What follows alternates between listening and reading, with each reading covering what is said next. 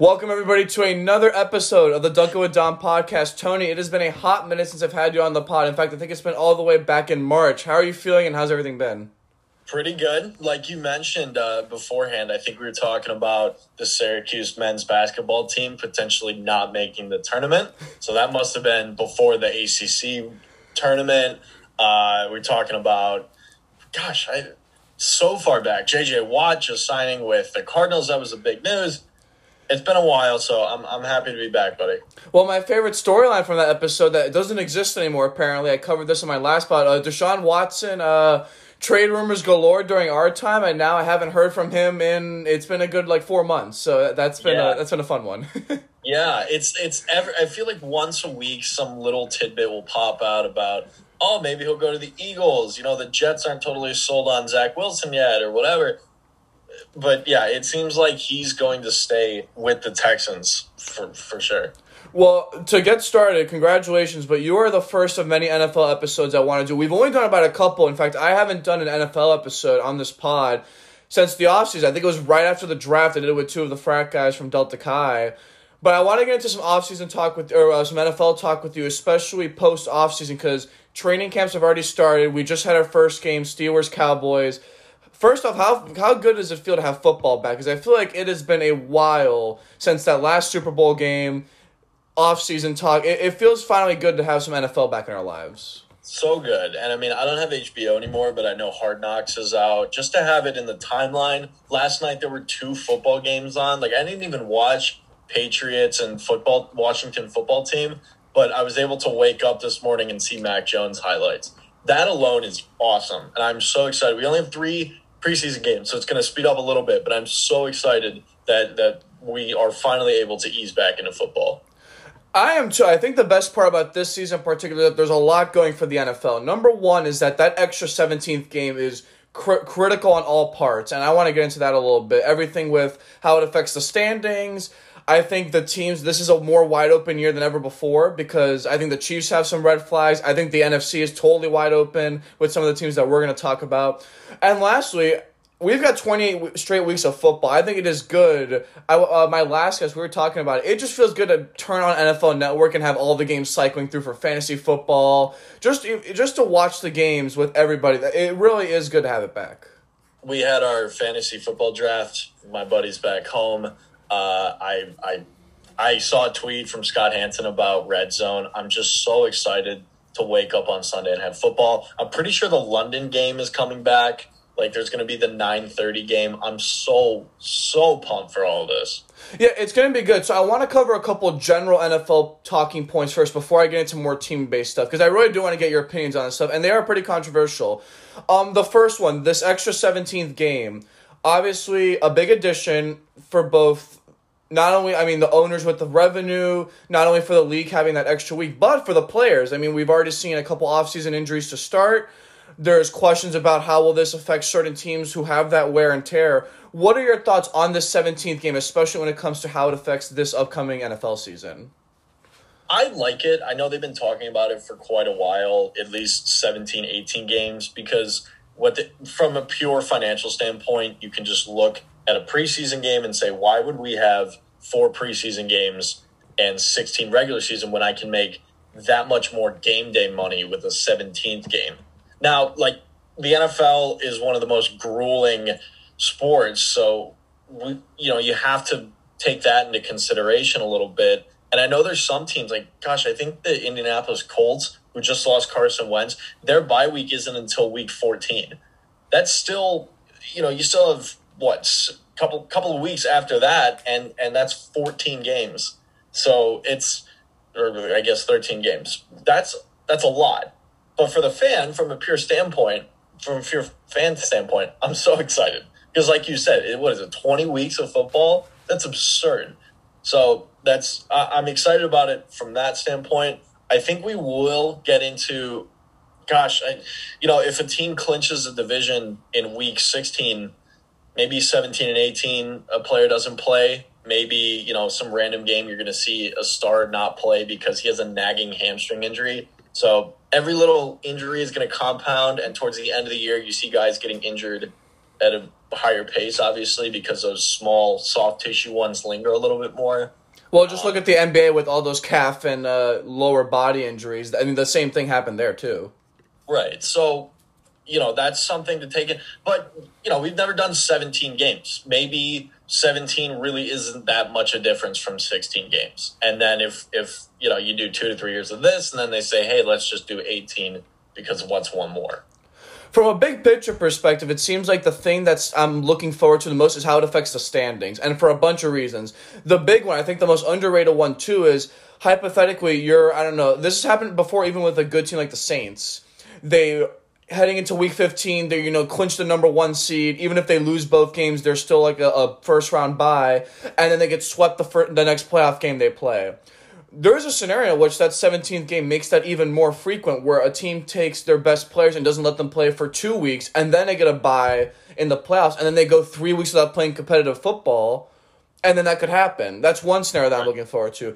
And then another one that you bring up, this season more than anything in particular, is which team can last the longest. It's not about just beating your competition. It's about maintaining focus and really going through the process of just trying to get to the end of the regular season before playoff season. Yeah, because it's far, God willing, with COVID that can slow down a little bit, and enough players get vaccinated to where it's really not a problem. But that's still an issue that's going to, at the very least, last the first couple of months of the season. So you have that. You then have, last year was a completely different year than anybody's used to. So you're still coming out of that. There was no preseason last year. Everything was on Zoom. So what's it going to be like? Then you have people like Lamar Jackson who aren't going to be able to practice face-to-face and see his teammates during practice because he didn't get the vaccine. So there's all these outside factors, plus you have a 17th game, plus you have an extra week and all that stuff. So I hadn't really thought about it as it's going to be the last man standing type deal, but you're right. Injuries at this point mean so much more. So you brought up a good point before we get into this team-based stuff. Let's get the elephant out of the room, the vaccine policy for the NFL. There's been a lot of debate both on every side of the aisle as to what the NFL should do. And the policy they've stuck with is not require the vaccine, but put punishments on the team and give incentive for them to follow protocol. What are your thoughts on the policy itself?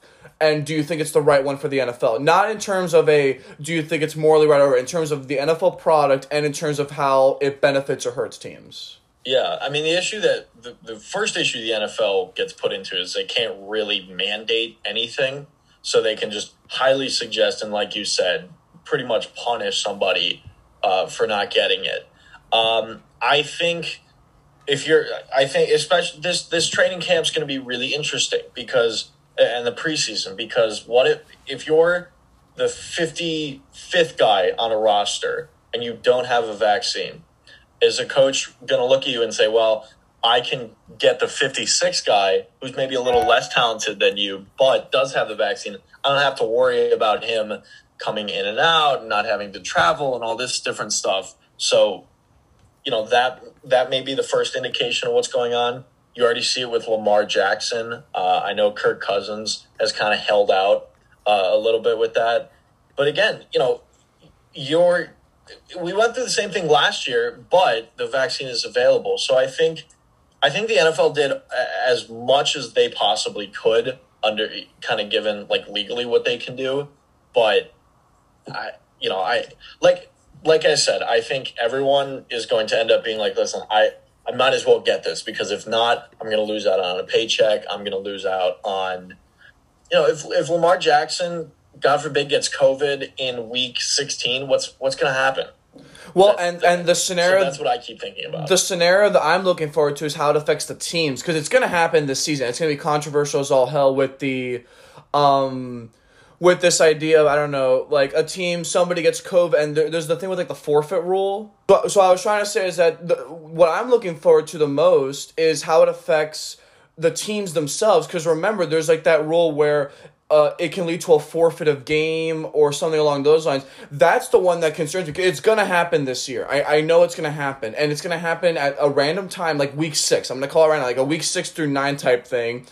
And there's going to be controversy. I mean, there already was to begin with. Like DeAndre Hopkins, wide receiver. I remember he had a big complaint about it and almost considered retirement. There was that Minnesota, what was it, the assistant coach or defensive coordinator. He resigned because of the policy. Like, this is a hot topic issue for the NFL for sure. Yeah, well, you remember even last year when the Titans got caught kind of, practicing outside, and then a bunch of them got COVID, and they had to switch around people's games, and we were doing a Steelers game on a Tuesday night, not everything like that. And people were mad at that. So I can't imagine, the Browns are fully, they're to the point where it's not really an issue, so that's fine. But, let's say the Vikings, that's just the one I'm going to keep using because of Kirk Cousins. Let's say the Vikings, like you said, week 8, and they're already, they're 5-3, but they go into week 8 and they have to forfeit a game. If I'm an owner, I'm going to be livid. So maybe it may come down. It might just come down to the fact that the owners say, I need enough of you guys to get vaccinated so that this doesn't happen, because I'm going to lose money. I'm going to get mad.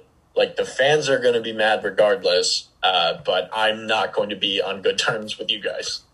The one thing I am looking forward to, and this is the one thing I agree with the NFL, before we move on, because I want to finally get to the team stuff here, but I do like how except minus a couple exceptions, the fans are basically full-blown back in, allowing 100% attendance. I think that's honestly a good thing for the NFL, for that league, just because I think it really helps with these sports, especially with that 17th game. The extra revenue not only helps the league itself, but it does help the players because they do get a fair amount of that salary. Are you in agreement with that policy too? Yeah. I'm not a doctor, I'm not a policymaker, but, I'm all for it. I'm so excited to see full stadiums. I know the Bills almost had to make a special exemption just to get fans in for the playoffs. So even if everybody has to wear masks, that I'm totally fine with that. I think fans, after last year not being able to go or being able to go in a very limited capacity, like you said, NFL is more wide open than it's been in years. So there's going to be a lot of teams. I'm so excited for SoFi Stadium in Los Angeles to be filled for the Chargers. Whatever the Ravens Stadium is, or whatever the Raiders Stadium is called in Las Vegas, I'm so excited for that stuff to be filled. I'm excited to see a full dog pound for the Browns and all these, all the different. I'm excited to see the Jaguars back to full. All of them. Oh. I'm so excited. Well, and listen, if the NFL is fine with that, and the pandemic stays, I know that in various areas it is, different. That's the diplomatic way that I can put that. That's the best way to put it. Yeah. Right. But if the NFL says, "Listen, we feel good enough," and maybe it's masks, maybe it's no masks, whatever, then I'm all for it. I'm excited. Yeah, real quick, I think a good note to put on, I just like that the NFL is doing their own thing, if that makes sense. Whether it goes well or not, that's a different story, but I do like how they, similar to the NBA, they've really done their, we are going to do this our way, and whatever happens, we will deal with the consequence and adjust. Because the NFL did that last year with the adjustments. The NBA, in a different way, still was able to have their season with the adjustments. And I think that's a good step for both those leagues. And obviously it shows why they've been very successful this past couple of years. Right. Let's get into some football talk here. I want to start in the AFC North. We're going to do all the AFC teams first, some big storylines. Let's start with your Cleveland Browns. Let's get this out of the way. Great season last year. Awesome game against the Steelers. Put up a dogfight against the Kansas City Chiefs. You have a new defense this year. Odell Beckham is back. I have them as a dark horse contender right now. I did an AFC over-unders pod, and they're kind of in that 4 to 5 seed type range for me as an NFL team. Give the case to the fans out there for why you think that they are title contenders for this season. Yeah, so I don't really think they'll win the Super Bowl this year, and I'm sure you're going to get annoyed with me throughout the season of me saying that the Browns are going to win. But I don't, this is still the Ravens division, and you have to understand that. You still have the Steelers that went 12-4 last year, regardless of everything that's going on with them. You still lost to the Chiefs. So, and the Bills are better than you on paper. So, third seed, fourth seed, that makes a lot of sense. you have one of the best, if not the best, offensive line in football. Pro Football Focus's top-rated guard in Wyatt Teller. Odell Beckham is back. The defense is where you're going to run into problems again. But like you said, they spent their first and second round pick, if I remember correctly, on defensive players. Well, they also spent big money this year on defensive. Or was it defensive ends or was it pass rushers? It was one of those two. Well, I mean, they signed Clowney, right? Clowney, which is something. I'm sure 5 years ago I would have been hyped, but it is what it is. So it's not unrealistic to say, hey, the Browns can probably win the division or finish second as a top wild card seed and make a solid run into the playoffs. They need to win that second game in the divisional round. They need to do that for this to continue on. But that's my take on the Browns. Yet again, the AFC North is the 7th annual winner for me of the best division to watch in NFL sports right now, besides maybe the NFC East, just because it's hilarious. Because you look at it right now, it's a Steelers team that overachieved last year but still has all of their core guys. It's a Browns team that I'd argue not overachieved but improved last season and is arguably better this year if they can get their chemistry and all the pieces fitting together. I think people are going to sleep on the Ravens just because of the Lamar Jackson back and forth debate on is he a top 5 QB, can he win you playoff games, blah, blah, blah. And the fourth team in the division, Cincinnati, for as much as I think they're easily the worst team in this division, I don't know how Joe Burrow's going to come back. They're still a team that can steal a couple games from you that will determine if you're a 3 seed or you're a 7 seed. Right. This division is hyper competitive for sure. Yeah, which stinks because you have to play all 3 teams twice. So that's 6 pretty challenging games. And like you said, the Bengals went 4-11-1 last year. It was mainly due to the offensive line. They didn't do really anything to boost the offensive line, but they gave Joe Burrow some targets. So maybe they're thinking, hey, we'll just throw the ball 65 times, and it's going to be really quickly. That way Joe Burrow doesn't have to get sacked. Well, they did take, what was his name? Jamar Chase over Penei Sewell, and we had a lot of people roast that pick on my end. So Right. Yeah, I mean, they went with 2 wide receivers instead of a tackle that I'm sure Joe Burrow would have, and his healing ACL would have loved to have. You're right. I think when you just kind of objectively look at the division, you have the Ravens debate with Lamar Jackson. You kind of push aside the Steelers, but I think the Browns need to realize that the Steelers still have their number. This is still Ben Roethlisberger, for what it's worth, can still pull a good game out of him, even though I think he's much, much worse than even last year, which is saying a lot. And every single game is going to end up being a toss-up, unfortunately, which is the thing. But if I didn't have a horse in this race, I would love to watch the AFC North, just objectively. And my fascinating team is the Steelers because when I did the AFC over-unders line, I was trying to figure out what to do with them because the case for them was that they've never had a losing season in the 14 years Mike Tomlin's been a head coach. They struggled with injuries and a bunch of stuff. But on the flip side, though, I think they were 9-2 or 8-4 in one possession or less games, which can easily regress. They had a super easy schedule to start, which is why would they go 11-0 or 12-0 and then just flamed out and lost their last 5 games. And there's the Roethlisberger card, which is that he is 38, 39. He's got to be. He's old as dirt.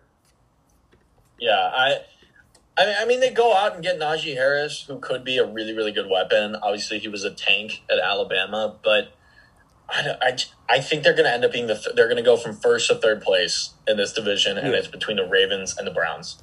Yeah, and then the one last note is that Roethlisberger not only had his worst career year in 15 years last season, but we've seen this with the NFL. I'm no NFL expert myself, but I know that the best way to win a title with a NFL team is having a quarterback who can throw a lot. Because we've seen it, the days of running for 450 yards and trying to pound the ball inside and relying on guys who can't throw is gone. The days of Cam Newton leading your team to a Super Bowl over. You need guys who can do both. You need Mahomes. Unless you're Brady, the immobile quarterback who can't do anything outside the pocket days are over. And Roethlisberger might just be stuck in 2009 here. Yeah, and does he have enough, can he relax his ego enough to say, listen, we're probably going to be a run-first team? Can Juju Smith-Schuster and Chase Claypool be okay with getting less receptions and being blocking receivers while they hit? Because in all honesty, I really think this offense runs through Najee Harris and the running backs. Because, like you said, Ben Roethlisberger has nothing of an arm anymore. And, Juju is not a number one wide receiver, and I think we realize that. So he's a fantastic wide receiver too. When Antonio Brown was there, he was elite. But as a wide receiver one, when he's getting the top cornerbacks and double coverage, he's shown that he can't be the same guy. Let's move on to the next division here because I want to mow through these AFC teams. AFC East, obviously my division. Start with the Bills here. Bills, fantastic season last year, falls short ultimately of the title game. Josh Allen gets this massive extension. They retain their core. They add some key pieces, especially on defense, to try to shore up that. Are they the team to beat if it's not Kansas? Yes. I think the Bills are the second best team in the division or in the AFC, and I think they can easily become the number one team this year. I think maybe the Chiefs don't regress, but the Bills, how do you go 13-3 and still have areas to improve? That's what the Bills essentially did. And, the issue, again, if we were talking about how good the AFC North is, the AFC East is going to be a really good division to watch. Can the Dolphins repeat a 10-6 season? That was really, really good. I have zero faith. Listen, they proved in the last week that they don't belong in the playoffs. I remember that. We got torched. We didn't get killed. We got torched. Right. So they're not. It was clear that they're not there yet. But for this Dolphins team that a couple years ago was supposed to be, tanking for Tua or all these different things, and they ended up with 5 wins. I love the coach. I don't believe in Tua. But maybe they're better than 10-6. The Patriots are obviously going to be better than 7-9. Everyone just recognizes that. The Jets are the Jets. This could either be a really, really good. It's going to be horrible. The line for them was hilarious. I'm like, it's an under. They're going to be horrible. whatever the line is, they have to be at what? It was 4. I think it was 4.5. Yeah, I'd take the under on that. I don't know how much faith you put in Nick Sirianni as the new head coach. Or Zach Wilson, who apparently had a horrible training camp the last 2 weeks, is what I've heard. Oh, really? He's like interceptions galore. He might be another. He might be like worser RG3, and I mean, he has massive bust potential, especially on the Jets. He'll be Sam Darnold 2.0. I'm gonna call it right now. I'm getting this on the record. I didn't like Zach Wilson coming out of BYU. I'm sorry, Nick Sirianni is the Eagles head coach. Robert Saleh is Jets head coach. I think this is the Bills division, and I think they're easily going to win it. I hope they overtake that number 1 spot from Kansas City. I think the other thing that we didn't bring up, but this ties in perfectly with this talk, is that extra Week 17 game is against a non-division opponent. For the teams that have tough divisions, this is crucial. So in the AFC North, this is crucial and much more valuable than, say, if you're the Bills, your best competition is a 500 Patriots team, a basically 500 Dolphins team, and a crap show Jets team. Right. That extra game doesn't matter to you, but if you're, let's say, the Steelers and Ravens battling out for a wild card position, that extra game for sure helps. That's just a quick note. Going back to what you're saying, I love the Bills last season. They were fantastic. I love Josh Allen. I think he's he's definitely going to regress for sure. I don't think much, but maybe 95% of himself, just because what he did last season was incredible. Mm-hmm. The Patriots scare me because my analogy for them was like the mid-2000s Knicks, where they spent a bunch of money on a bunch of veterans that weren't good anymore, and then they ended up being 32-50. I could see this Patriots team being 8-8, or I guess 9-8 now, or 8-9, but not doing much. The Dolphins card is intriguing, not just because I'm a Miami homer here, but the case for them is very good. I mean, hey, young QB that showed promise before the flame out last season. They go 10-6 in a pretty competitive AFC, and they beat a lot of good teams. They had some great matchups. But the flip side, though, they were 7-3 in games that were decided by 1 score or less. That can easily go back to 3-7 or 4-6. This is their third offensive coordinator in 3 years, which is a red flag for me. Anytime you're rotating offensive coordinators like you are like cooks like on a line, I get scared. And the Tua question needs to be asked is that can he be a number one guy? Because I would be crapping myself if I'm a Dolphins fan right now as if Tua can lead your team to a playoff seed. Yeah, and there's no Ryan Fitzpatrick to kind of like wild card to kind of dangle outside. To say one more thing, because I forgot about this when I did the other pod, is that they didn't rely on a good offense last year either. They had a top 10 defense and a top 3 special teams that got them points. That's not going to sustain in this NFL, so that's just another layer to add on that makes it even worse for them. Yeah, I think, what was it? I think they were the top team in takeaways last year, the Dolphins defense. Yep. So, hey, listen, if Brian Flores wants to go with a defense-first thing, it worked out kind of, sort of, for the Washington football team. Oh, yeah. I just watched every single time Tua would throw or scramble, and I'm like, man, I don't know if this is working. I don't know if this is working. And I'm really worried about that. Because I want the Dolphins to be good. They were bad for so long, and I want them to be good. But yeah, it's that's a scary team to watch out for. And that's also a team that I think can either go, I guess with this new thing, 11-6, or they can go 6-11. Because I could see it either way. This could just totally blow up in their face, especially when you have the Bills in your division, and you got really those wins last year were lucky against the Cardinals and the Ravens, just among others, where we could have lost those games and been not only a non-playoff team, but been like more toward like the bottom middle than the top middle. And I think that's a warning flag if you're a Dolphins fan. We can move on to the next division, AFC West. I think this is the most crapshoot division probably in the whole AFC. Because besides the Chiefs, you have a Colts team that overachieved last season, and now you don't have a QB for God knows how long. They're what's their 6th-round pick that's getting the first team reps? Like, God... it starts with an E, like Elling, whatever his name is. I'm sorry. He's getting first team reps, but Sam Ellinger is getting the reps. Yeah, Sam Ellinger. So there's that, number one. There's not the Raiders, pardon me. My bad. There's not the Chiefs. I was trying to say the Titans, not the Chiefs. The Titans, other than them, are the only good team in that division. After that, it's a Colts that I don't know what's going to happen with them. The Texans are a house on fire right now. I don't know what's going. Bill O'Brien's grave and ghosts are just haunting that place forever. Deshaun Watson looks unhappy, and Jacksonville, their line was huge. Their line was like 5.5 wins or 6 wins. What is that team out of a sudden? Is Trevor Lawrence going to get them like to win an extra 7 games by himself? And Urban Meyer, listen, I hate using NBA comparisons here, but there have been few college coaches who just go to a professional league and instantly turn their teams around. It has rarely happened before, and it's not going to happen in Jacksonville. Absolutely. And I guess to start where you left off, for Urban Meyer, hey, if he had ping-ponged back and forth between the NFL and just kind of really settled in college, it would have made a little bit more sense. He went from college to college to college to college. So he was a national champion in college. He's never had any NFL experience. You know who gives me the vibes? Was that Cavs coach you had for like 40... Was it John Badeline, whatever his name is? The Michigan guy. That he very much those vibes right now. I'm letting you know right now. Sorry. Wow.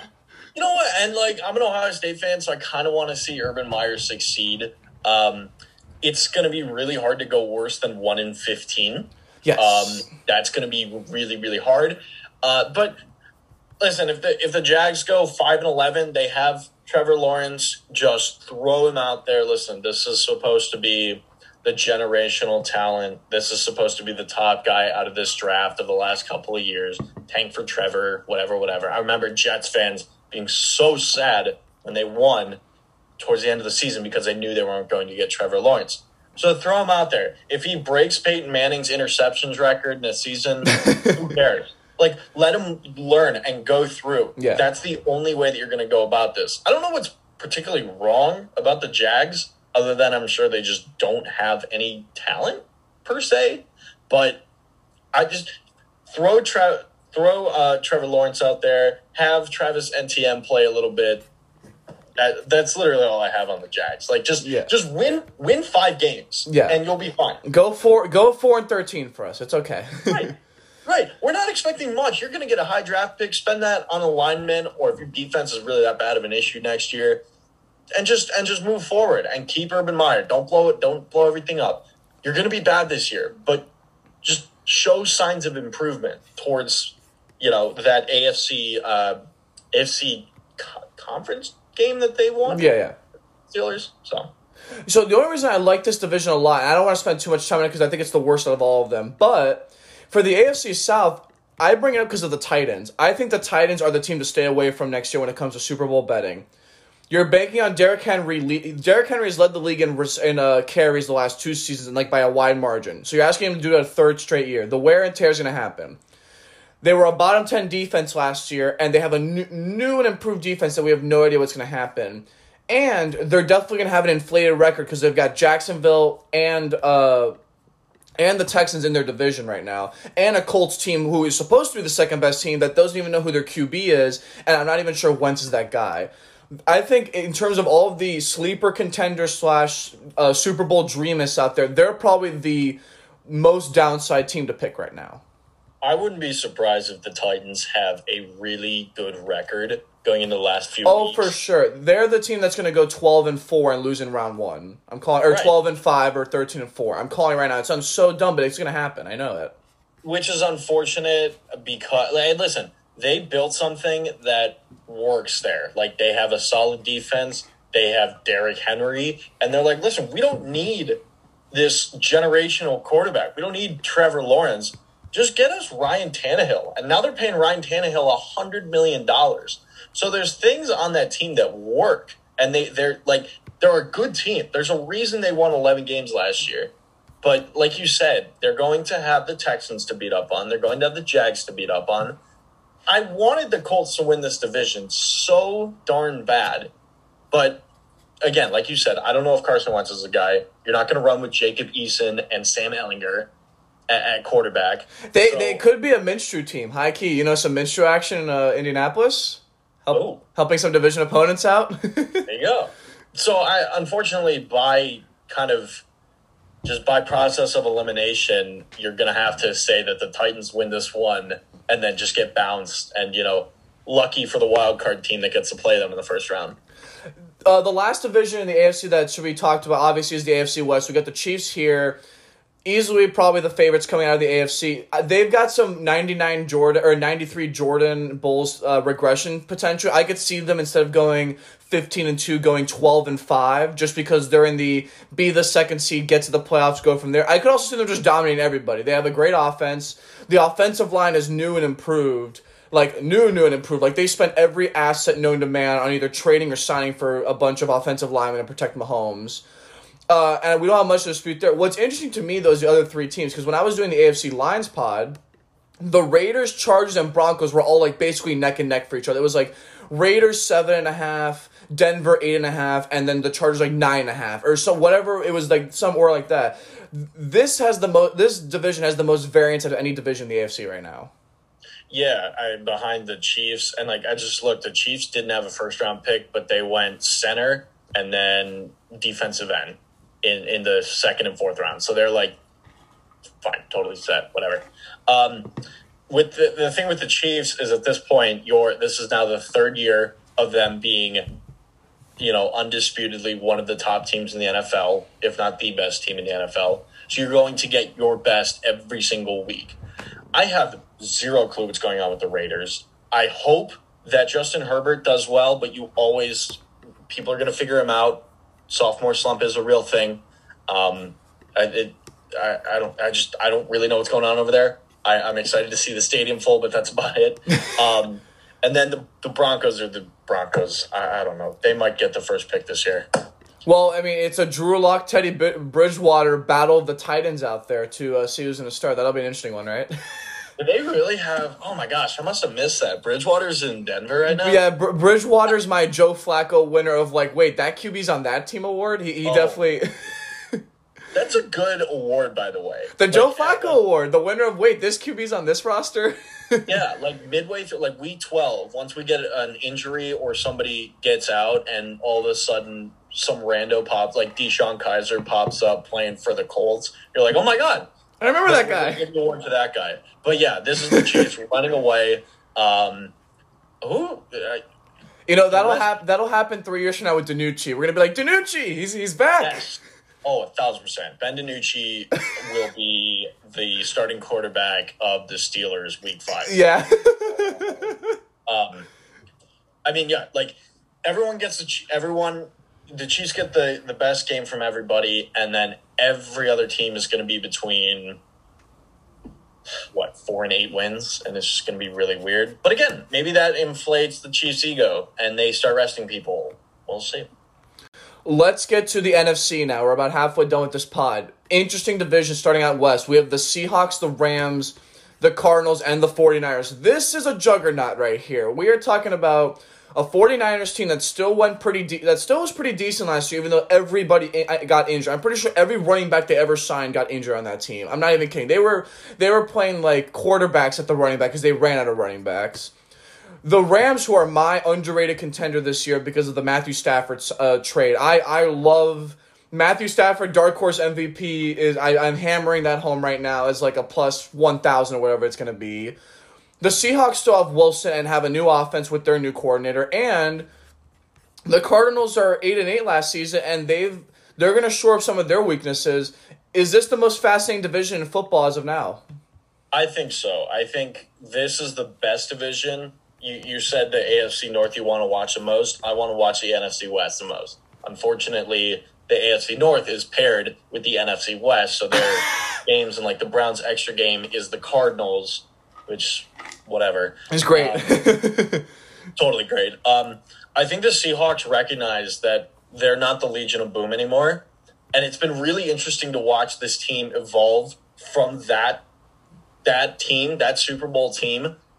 And then they didn't really rebuild. They just kept winning like enough. And then I think they kind of realized like, okay, we need to switch things up. Like we went 12-4, but if we really want to win the Super Bowl, make it to the Super Bowl, we need to go, 13-4, 12-5, whatever it is. But we need to have a better, more well-rounded team. I thought it was really good. I think it's so funny. They're 7-1 at home last year and 5-3 on the road. With fans, you're going to win almost every game in Seattle. I think we run into the issue of they have to play a really, really hard division. I have a lot of faith in Kyle Shanahan to at least get the 49ers team back to 500. I don't know what the Cardinals are about to be. Their just whole aura is very odd. I guess we're going to find out. If week 10 they're at 500, they can become they'll become a wild card contender. But I wouldn't be surprised if we get down the stretch and every single team is vying for a playoff spot. This division is also fascinating because they have the most questions probably coming out of it, because all 4 of these teams you can argue could make the playoffs. But the 49ers just lost their best offensive and defensive coach because they went their separate ways, and they're coming off a bunch of injuries. The Cardinals, we loved their signings at the time, but then you realize that J.J. Watt's, 32, A.J. Green is 31 or 32. Some of their best guys are in their mid-30s. They could be regression candidates.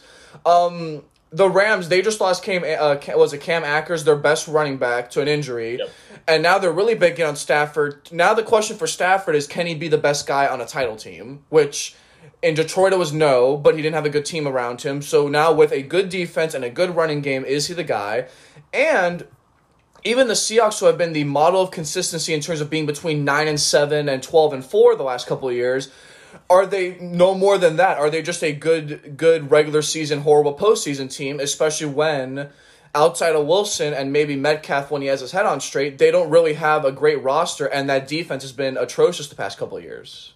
Yeah, I wouldn't be surprised. I mean, we're really, really going to see if Matthew Stafford is that number 1 pick that he was in 2009. Now it's commonplace for quarterbacks to get these extensions that are $40+ million. Stafford was like one of the first a couple of years back. He was kind of the big $400 million plus sign. The Lions understood that he was the guy, but then they also understood that they're rebuilding, so they need to get him out of town. And for the record, I've been on the. This was a great trade for the Rams. I'm on the stand right now. This could maybe their win to be a title team. And like you said, there's no more Cam Akers. I don't know who the back. I know Darrell Henderson Jr. has been a pretty solid backup running back for them. But I have a lot of faith that Stafford can take over, but it's all the pressure on him now. And that's very flimsy, and I can see the Rams kind of sliding off into a 500 team. Well, and in the case of Stafford, real quick, there's two sides to this coin. So on the one hand, he plays in a tough division, at least before, that featured the Packers and the Bears. So basically, them two and the Lions were always fighting amongst each other, and the Vikings even a couple years were pretty good. On the other hand, if you look at it though, his teams had bottom 5 defenses, like every year but 1 year when he was on the team. So he had no help from that end. And other than Calvin Johnson, he really didn't have any good weapons, like good like elite type weapons on offense. You put a team around him, there's a universe where they go 13-4 and make it to the conference game, or they lose and they don't even make the playoffs. They go 9-8. I could see either side here is very probable. Right, which is why I'm really excited to watch this division, because I think you can say that for every single team. I think it's like I said, it's the Seahawks division, has been for quite a while, save the 1 year with the Rams. But any team in this division, I would not be surprised if we're talking week 16, 17, 18. Oh yeah, they're in first place. Let's move on to the next division here. We have the NFC South. Obviously, a couple of really notable teams. The Saints, end of the Drew Brees era, starting their own thing. The Bucks, can they repeat as champions? Something that it's never been done before. Since 2003 and 2004 with the Pats, and ironically still with Tom Brady. The Panthers, God knows what's going to happen there, and then the Falcons, also God knows what's going to happen there. It seems like this is another team where we know what's going to happen. It's probably going to be Bucks, then Saints, and then after that's a Panthers versus Falcons, like who races to be not last place. Is there any downside on the Bucks not winning this year? Like, they're a team to me that's got very big regression potential. Yeah, I think why I'm going to say that the Bucks are going to win this division is that they built a team around Tom Brady that works regardless of how he does. Tom Brady at his absolute worst is still like an average NFL quarterback at this point. Now listen, I think we talk it's a storyline every single preseason. Is this Tom Brady's year that he falls off the cliff? Blah, blah, blah. Yeah, we've had we've been like in 6th grade and we've had that discussion ever since. He's 40-something years old, blah, blah, blah. This is whatever. Rob Gronkowski, Bruce Arians, whatever. It worked. They won the darn Super Bowl last year. They took down the Chiefs, the juggernaut Chiefs. They went 11-5, and the Saints are going to be worse. So maybe you don't have that little rivalry right there that they had. I just don't see the Saints under the helm of Jameis Winston and Taysom Hill really doing much. Michael Thomas seems like he wants to get out of town. The Panthers and Falcons aren't ready to make a move for first place. Well, no, but Sam Darnold's the GOAT, though. He's got a lot of potential, a lot of upside. Oh, God. I don't know, man. What's a worse situation? Carolina with Sam Darnold or the Saints with a wide receiver and then another potential wide receiver? Because Deshaun Watson, what's his name again? Jameis Winston. Dear God, no. that's not a good lineup there. Yeah, listen. What's the old saying? If you have two quarterbacks, you have none. Yeah. At least it's fun to watch Taysom Hill sometimes. But yeah, Sam Darnold is just not good. I don't know if the Panthers were just trying to do a stopgap and they think they're going to be worse this year, or if they really think there's something in him that the Jets just didn't utilize that can make him a better quarterback than he was. I'm worried for the Panthers that they'll just get caught in this cog of like 5 to 7 wins and just not go anywhere for a really long time. It's purgatory season there for Carolina. Yeah, which is a terrible spot to be in. Listen, as much as like we talk about the Browns being like 3-13 to 5-11, being just good enough to not get a top 10 pick is excruciatingly painful. Yeah. Well, it's painful either way. I mean, I mean, as an NBA fan, I've always been on the side, hey, it's either you go all in or nothing, but you don't do these trade this guy to go 30 and 52. Because at that point, you're going to be, the 10th pick in the draft, and you got nothing. And you're still not making the playoffs. You're not even making the playing game. So I've always been on that side of it for sure. Right. NFC North, another interesting division. There's this interesting debate out with the Bears. You've got Nick Foles, Justin Fields, Andy Dalton, the three-headed monster out there. You've got Green Bay with, I think they're a sneaky Super Bowl contender as long as Aaron Rodgers doesn't get traded to the Dolphins midseason, which I'm not holding out. The Lions, I think they're just in pure tank mode, like who cares about them? And then the Vikings, a frisky team that can either go 7-10 or go 11-7 or 11-6. I guess they're a wild card. This division is a squad for sure. Yeah, I think this is still Aaron Rodgers' division. I think he's going to beat up on the Vikings and Lions. I'm excited to watch Justin Fields with the Bears. I'm going to pretend that I don't have any Ohio State bias. Oh, well, I in the draft when I did that pod with those two guys, we loved the pick. We thought it was a fantastic pick for them. Yeah, and what'd they get him at, 14 or something like that? Yeah, like 16. It was like 16 or 14 or whatever it was. Yeah. Oh, it was 11. Wow, okay, that was a lot higher. Even better. Yeah, listen, if that's a guy, if Matt Nagy can really work him into this Bears team, they were, mind you, they went 8-8 and they're transitioning to a new quarterback.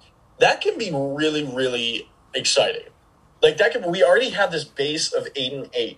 I don't believe much of the team changed around the Bears. So now you have a brand new quarterback and you have Andy Dalton, who, just in case Justin Fields isn't as good as quickly as they would hope, you can still put in Andy Dalton. So Andy Dalton is this nice little stopgap that you have. It's not like you're throwing up a random practice squad quarterback behind Justin Fields. Well, and the Bears are the ultimate 500 team ever. They have been 500 for the last 4 years, I'm pretty sure. Right. And so in a quarterback room, you're able to say, Fields, go out there and learn. But if you're not really learning at the rate that we would like you, we're going to put Andy Dalton in, and we can still go 500. And they were in the playoffs last year, so not for very long, but they were in the playoffs. They were in the playoffs. Mitch Trubisky Trubisky was playing that game, right, against the Saints? Yeah, in the Nickelodeon game. Yeah, and it was 10-6 or 13-7 or whatever the score was. It was the worst offensive game I've ever seen. It was still a playoff. It was a playoff game. To be fair, playoffs are always fun, even if it was Saints Bears and they were all decapitated. Right. Another elephant in the room? Aaron Rodgers. Let's get your thoughts. Is he a Green Bay Packer by the end of this year? Yes, I think if he wasn't going to be, he already would have been traded. I don't really see why he comes back. Asks for Randall Cobb to come. Ask for the Packers to sign Randall Cobb. Ask for this whole new structure thing. But I do think this is, if not his last year, his second to last year in Green Bay. I think it's more likely that this is it for Green Bay. But I bet on Aaron Rodgers to do well last year. Not monetarily, just kind of, hey, I think that with a vengeance, Aaron Rodgers is going to come out and he won the MVP. I think Aaron Rodgers is one of those guys that acts out of spite, and he'll do well in spite of the Packers. Yeah, no, he's got an ego, but the good ego. He's got the competitive, I'm still going to go and give 150% every night, which is nice. Now, what were your thoughts on the Jordan Love pick? Because we think Aaron Rodgers is the start, and then, what is it, in the 4th round or 3rd round, they take this QB out of nowhere, and then we think they're going to trade him, they don't. Has the situation finally simmered down? Are we just going on? We're just going to go on the assumption that Aaron Rodgers will start every game and play, or if this QB pops off, do they trade him? What's the most realistic scenario here?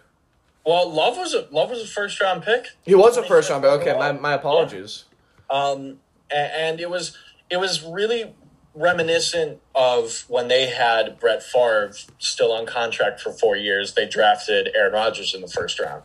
The difference between those two scenarios was Aaron Rodgers fell to them. No one really thought that Aaron Rodgers would be there at the 20th pick. Last year, 2 years ago, the Packers traded up to get Jordan Love. From Aaron Rodgers' standpoint, I understand it. I understand that, but I also understand that, like, you need to know that you're in the NFL and that, like, what age you're at, what contract you're at. I don't know. I don't think Jordan Love was active for any games last year. He didn't get in at all. No. So I don't know if the Packers really want to trade away Aaron Rodgers to kind of throw Jordan Love in, but because he was like a project coming out of Utah State. So I don't think it's going to be that much. I think that storyline kind of fell by the wayside once Aaron Rodgers won the MVP. But I mean, if Aaron Rodgers comes out and isn't peak Aaron Rodgers or throws a couple interceptions in the first few weeks, people are going to start whispering about Jordan Love. Yeah, that's a narrative to watch for sure. Last division here, the NFC East, which is always my favorite division to watch, just because I don't know what the hell is going to go on there. It's the battle between who can be 10-6 versus 9-7 versus 8-8 versus 7-9 every year for the last decade. I don't even know what if you had to gut feeling, like no research whatsoever, rank the teams in order from best to worst in terms of like who's most likely to make the playoffs out of this division. I'd say Washington is still your number one team. Okay. And then it's Cowboys and then probably Giants, Eagles. So I think the unanimous consensus is that Eagles are probably last, just because they've got $34 million in dead money for the Fultz, or Markel Fultz. I keep thinking Philly the Carson Wentz trade. Pardon me. Yeah. So now the question is between Washington, New York, and Dallas, who's got the most upside. The Dallas line is overrated as all hell, of course, which is why I took the under on that one, just because the Dak Prescott injury was scary. I'm sorry, but that type of injury is pretty gruesome. And even when he was playing, what were they, 1-4 or 1-3 right before he got injured? They were never good. I've never been a Daniel Jones fan. I don't know. I don't think he could be a starting QB on a team. And it's got to be the Washington football team of all teams. You're kind of your shoe-in to be the division winner, right?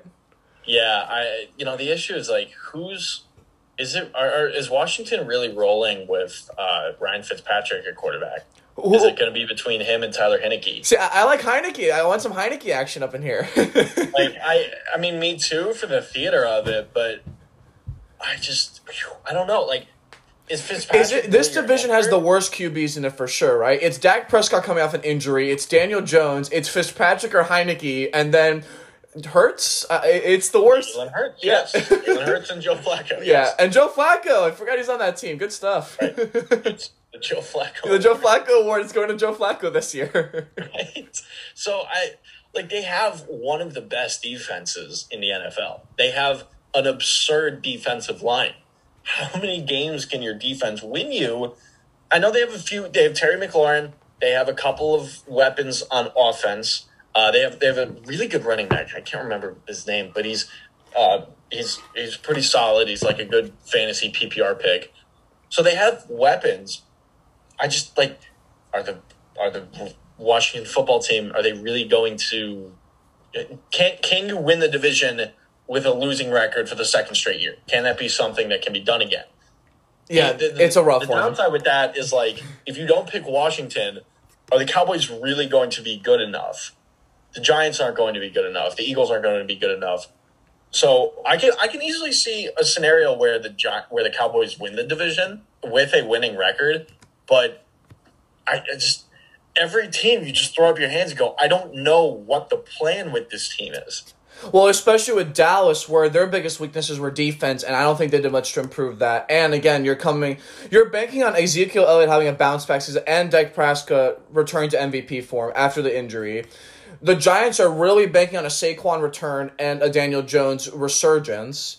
And if you're Washington, is the difference between Heineke and Ryan Fitzpatrick and Alex Smith, aren't they? They're all kind of that same tier of like floor raisers but not ceiling raiser type quarterbacks. It really is a division of questions here. Yeah, I'm going through Dallas's draft picks, and their first 4 selections through the first 3 rounds were all defense. And then they went tackle. So they were like, hey, we have a glaring need here. Yeah, at least they understand. I feel like they've had a horrible defense like ever since I've been alive. I'm not even kidding. Yeah, and listen, I think Micah Parsons, their first round pick, is going to be an absurdly good linebacker. I loved him at Penn State. I would have loved him on the Browns had the Browns had a top pick. But you're going to be super young. And what's the head coach's name down there? But is he really going to, is he gone? The thing with him with the Packers towards the end was the NFL passed him by. Oh, what's his name? Not McFlores. Oh my God, I'm blank. I know what you're talking about too. Oh my God. Yeah, I can't. It'll come to me. But has the NFL truly passed him by, or is Dak Prescott going to be anywhere near sentient? So I'm very interested to see that. Yeah, it's going to be a crapshoot again, like you said. That'll be a fun division to watch. That's going to be that's a bloodbath, but for all the wrong reasons. Right. So we went through all the NFL teams. So that's all of the NFL stuff I want to talk about. We've got about 10 minutes left, though. I want to get your Cleveland Cavaliers takes here because done a lot of offseason stuff here, and if you thought you were skating by without some NBA content, you were wrong. Let's do some. I have to talk about the Cavs. Hey, I won't roast you totally. So number one, it was a rumor that popped up. Obviously, you guys took Evan Mobley, 3rd overall pick. Very good young guy to USC. Great NCAA tournament, blah, blah, blah. Number one, would you have kept the pick at number 3 or traded down? And number 2, there was a rumor out there that you could have had SGA and the 6th pick for the 3rd pick. Would you have done that trade if you're Cleveland? I know the talent drops off super, super quickly. So I was fine with keeping the 3rd pick. I was too. Yeah, went 6, Josh Giddey. So I've heard both sides of Josh Giddey. I know, I would have been fine with Jalen Suggs, but I don't know if the Magic were really looking to trade up. I thought they were. I think they got lucky with getting Suggs at 5. They got so lucky. Yeah, so I would have been fine trading down if they knew they were going to get Suggs, because I think that the Cavs need another guard. The Cavs are totally fine with their front court. I just don't agree with that. Shai Gilgeous-Alexander, will kind of just be another, I know he's good. I know he can be really, really talented, but I just, this is a team that's trying to go from, gosh, I don't even know. Okay, they had the 3rd overall pick. We're trying to get to at least a playing game or that play-in tournament. Yeah, that's a fun one. The goal. What did Jarrett Allen say? In 2 to 3 years, if we play really, really well, we'll be a 5 seed. What kind of ceiling is that? That's terrible. That's very Detroit Pistons, New York Pelicans mentality there. I looked through my phone when I saw that because I'm like, why did we just sign him to $100 million? Yeah, so let's do that. Can you explain the law? Who was giving Jarrett Allen $100 million? If you can name the team that was going to give him $100 million, I will donate all the rights to this podcast to you, give you full name recognition. Because who seriously had the cap space besides the Knicks and the Spurs to say, Jarrett Allen, you've done nothing in your career. Here's $20 million for 5 years. Even for 4 years, it would have been better. Why the 5th year? Nobody's giving him 5 years, $100 million.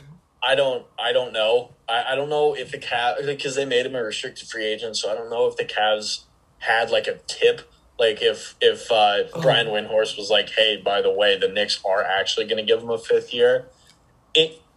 If this doesn't turn into the Kevin Love contract, I'll be fine.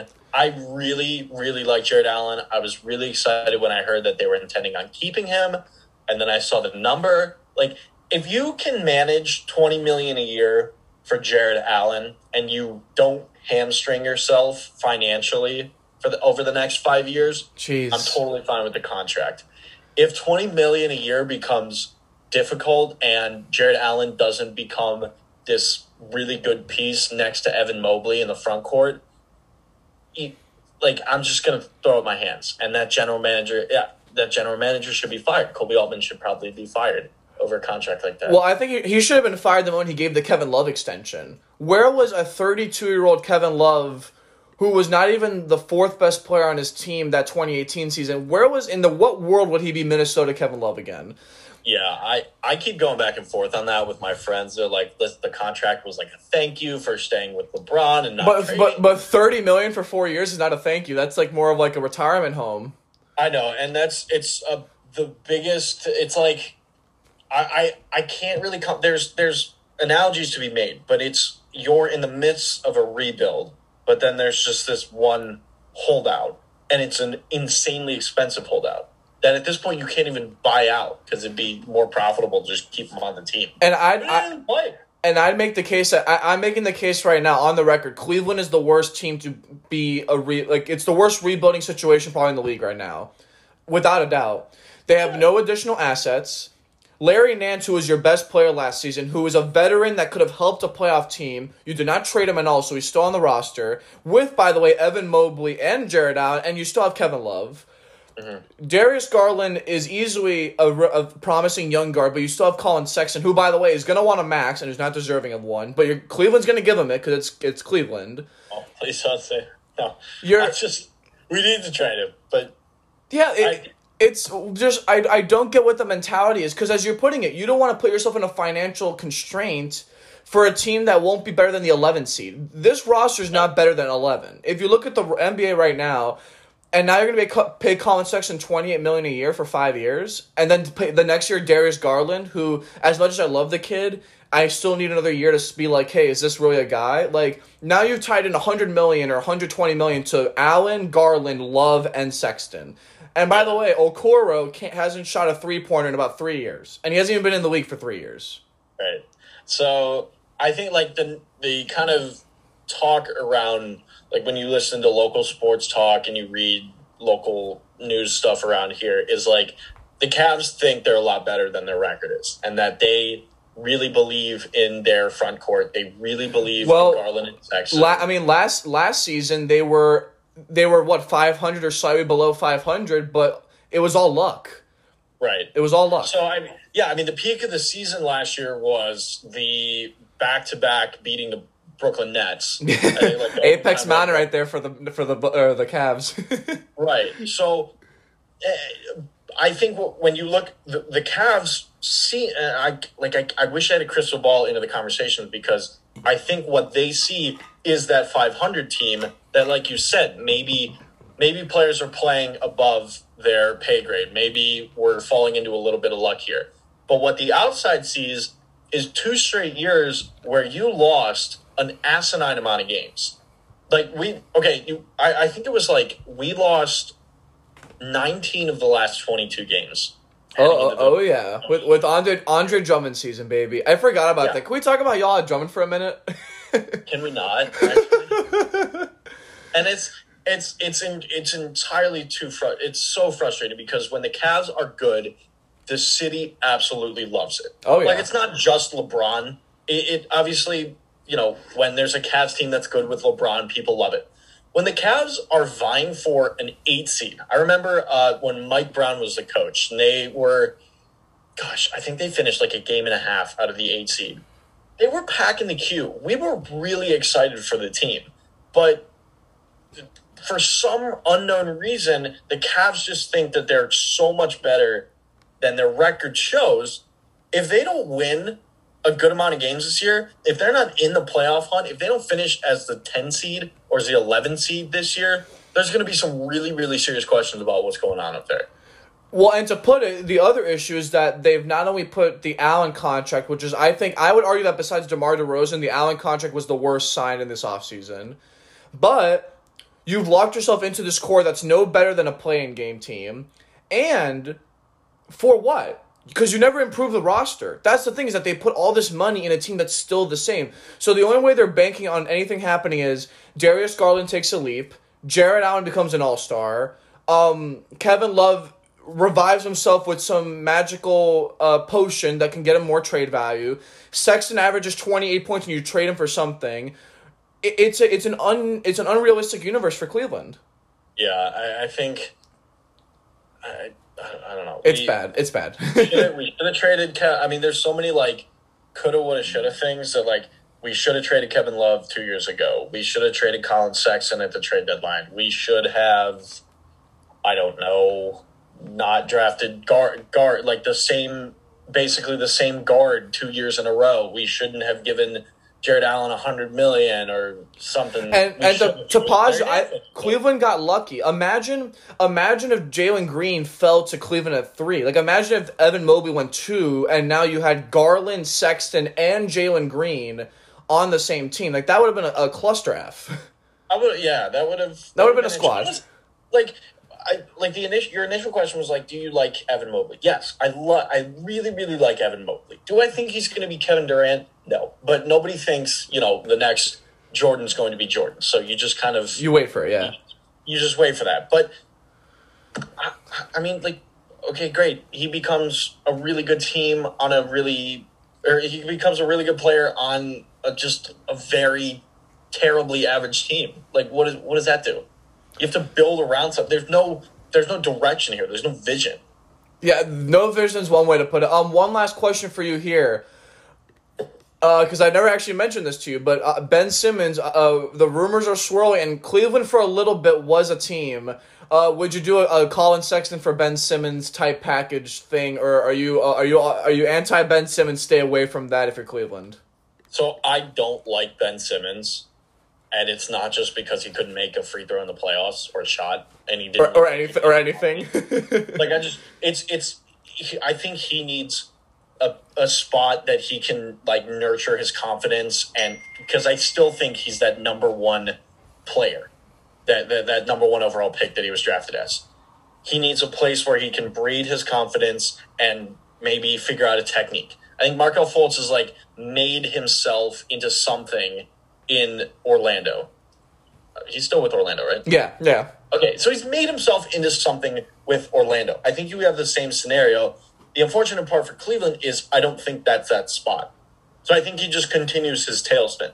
Now, listen, if we think that we have the developmental wherewithal to bring him back to the number one seed, because what I was seeing was Colin Sexton and Kevin Love for Ben Simmons. I don't want Colin Sexton on this team. I don't want Kevin Love on this team. Sure, fine. When they started talking about roping in that 3rd overall pick or a future first pick, the future first is the red flag for me. That's the problem. Right. That's when I got super cagey. So I'm like, you're still a team that needs those draft picks. So do not please do that. But if it's Kevin Love, Colin Sexton, and 3 years down the road, a first round pick, sure, why not? I don't think he's going to be anything in Cleveland, but fine. Well, that'll be an interesting team to watch for sure, and I'll try to not roast them too hard on some of the NBA offseason pods. But that's all the time we have today. Anthony, haven't had you on this pod in a while. Pleasure to have you on as always, and definitely want to have you on for the NFL episodes, especially once I do some of these week by week covering all of those games in the future. So thank you for joining. Absolutely. I'm so excited for the NFL to come back. So excited.